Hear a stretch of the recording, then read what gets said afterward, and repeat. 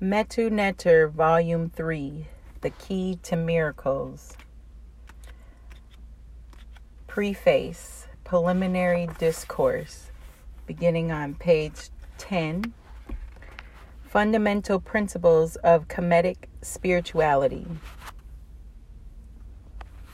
First and foremost is the view that man and God possess the same qualities of being apart from all other beings. A. By this is meant that a fully developed man is able to influence events in the world through the use of his/her will acting through thoughts upon his or her spirit. For example, were you a fully developed person and you wanted to influence the course of history, you could do so without taking external actions. You could do so by projecting the appropriate thoughts into your life force and the divine spirit, which would in turn carry out the desired effects. Effects produced in this manner are called psychic, spiritual, magical, miraculous, supernatural, paranormal, etc. The truth is that they are totally normal and natural for man once the truth about man is understood. B. The fully developed man, one who has realized his or her divinity, was called an Ausar. 2. Obviously, however, there is a difference between God and man. Although the constituents of man's being, consciousness, will, spirit, mind, life force, and body work in exactly the same as God's, the difference is that God has direct consciousness and control over all things because they reside within its being. On the other hand, man's direct consciousness and control is limited to the events within his or her own being, given that man is just a part of the whole, like all other creatures. 3. For man to exert an influence over the world at large through the agency of his or her mind and spirit, he will have to unite his or her being to that of God. A.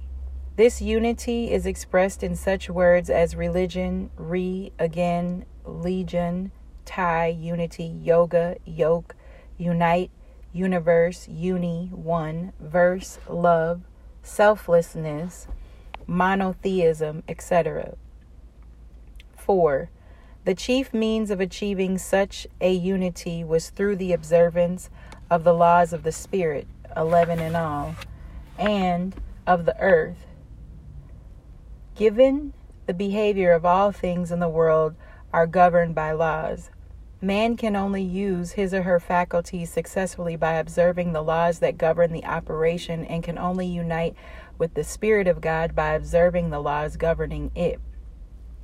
These laws are framed in the doctrine of Ma'at, and an attempt was made to pass it on to the world through the teachings of Paut Neteru, the tree of life. 5. The chief means through which the spirituality developed person could learn which law applied to a given situation was by consulting God via the oracle. No one but God can know what's going on in a person's mind or spirit and what that person needs at any given moment for his or her success in spiritual development. Even a sage must receive God's guidance in all matters, personal and impersonal. The means of acquiring the word of God is what would differ. The undeveloped relies on the oracle, the sage converses directly with God. The progression from the undeveloped state to sagehood is carried out through the spiritual training provided by the ritualistic use of the Metu Neter oracle.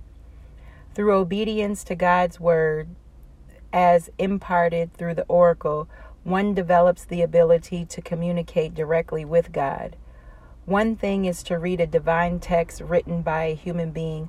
Another is to receive a direct response from God to a question posted directly. All it takes is a few consultations with the Metu Neter, Ifa, or I Ching to arrive at the understanding that communication is taking place via the oracle with a supremely wise entity. 6. The effect of applying the Word of God to the issues of life was to achieve success through spiritual means, in other words, a miraculous manner. Living by miracles. What is a miracle? What is a miracle has been imitated above. If a physical effect can be traced to a physical cause, it is not considered a miracle. If, however, it is produced by a non-physical cause, such as a prayer or meditation, it is called a miracle, or magic, or spiritual act according to the basis of some people. When we consider the objectives of religion, the achievements of goals in life through miracles is a defining principle. Religion relies on prayer, meditation, and ritual as casual agents for the achievement of worldly goals, i.e., on the use of mental and spiritual agents to bring out physical effects. To achieve their goals in life, most people today rely on and cultivate worldly resources, money, relationships, pedigree, status, credentials, education, skills, talents, looks, charm, intimidation, cheating, crime, weapons, might, etc. When we consider the fact that 85% of the world's population lives in poverty and the majority fail to achieve their dreams, it is fair to conclude that reliance on worldly resources would not be given the highest place. The chief message from spiritual institutions and teachers aimed at reliance and cultivations of spiritual means. When you run out of physical resources to pay your mortgage and you turn to prayer, you are looking for a miraculous or magical or spiritual solution to your problem. This was the prevailing approach in ancient times, perhaps because of the great lack of worldly resources that were open to most people. The great advances in technology have lulled the majority of people into a false sense of security and that they can place their trust in materialistic means of achievement. This problem has its root in the great Greek fiasco, which made the world the foundation for a false notion of science versus religion. A claim can be made that a particular knowledge is scientific if it involves a cause and effect relationship that can always be repeated by others. This immutable and objectivity is the essence of law. It is unfortunate that the use of prayer, meditation, and ritual to produce effects in the people's lives has not been presented to the majority of people in the same manner as with the physical sciences.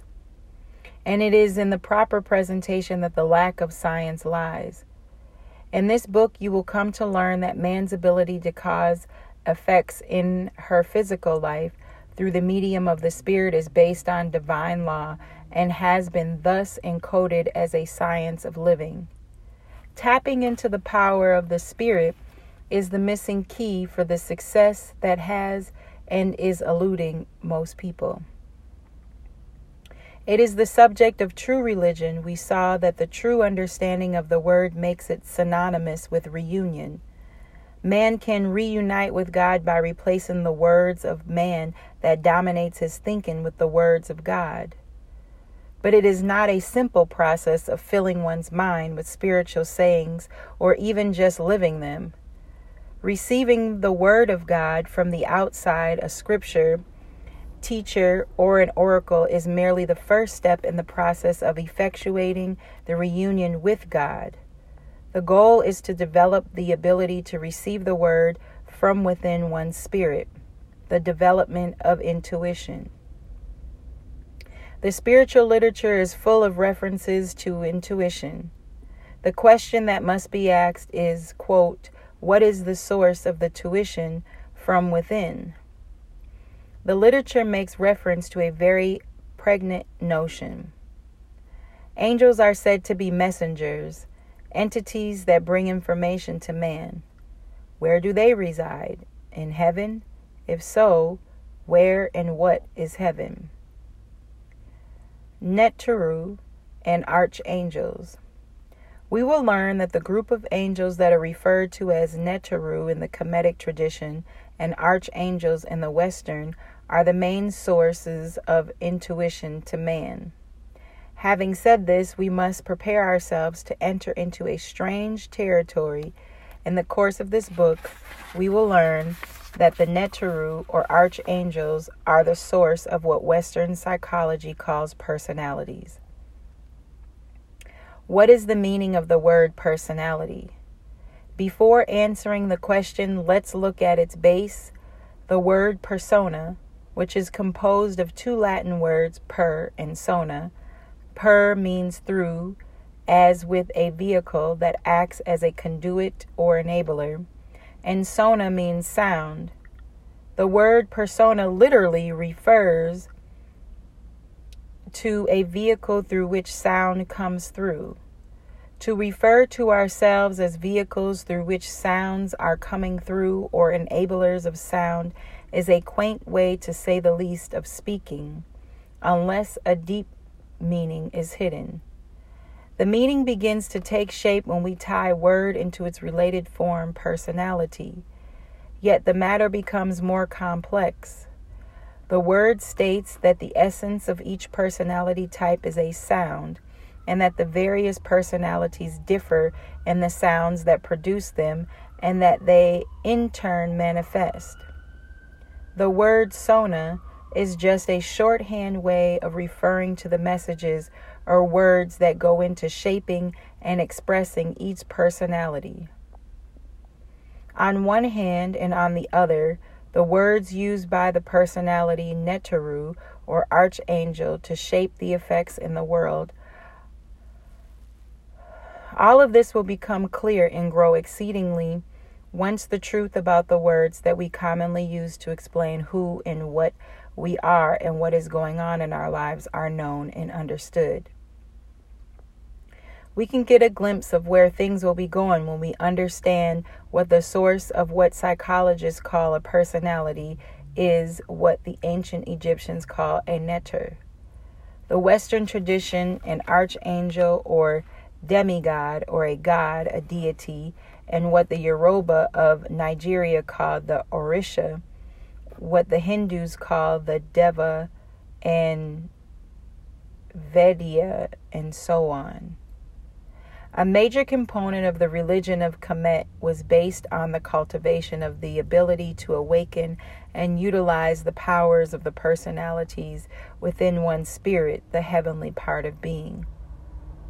They were not worshipped, and this, it must be understood, was the source of the genius that characterized the accomplishments of that great civilization. This is easy to understand once each personality type is seen to be associated with a specific talent.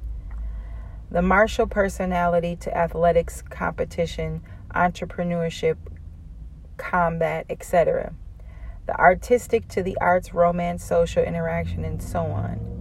More important than the worldly talents that are associated with each personality were the divine messages that can be intuited from them, and their power to influence and control physical events, in other words, to accomplish goals through the power of miracle. Although this book is self-explanatory, we must keep in mind that it is an expose of Kemetic religion which encompass a period over 3,000 years. There is so much material to be covered that an entire library may be needed to do justice to the subject. The reader will find it necessary to supplement much of what is taught in this book with material from the first 2 volumes of this series, and there are more to follow. The objective of what is taught in this book requires the use of the Metu Neter Oracle, which is composed of a deck of cards that is sold separately. Ra Un Nefer Amen, April 2008. And here ends the reading on page 18. The preface.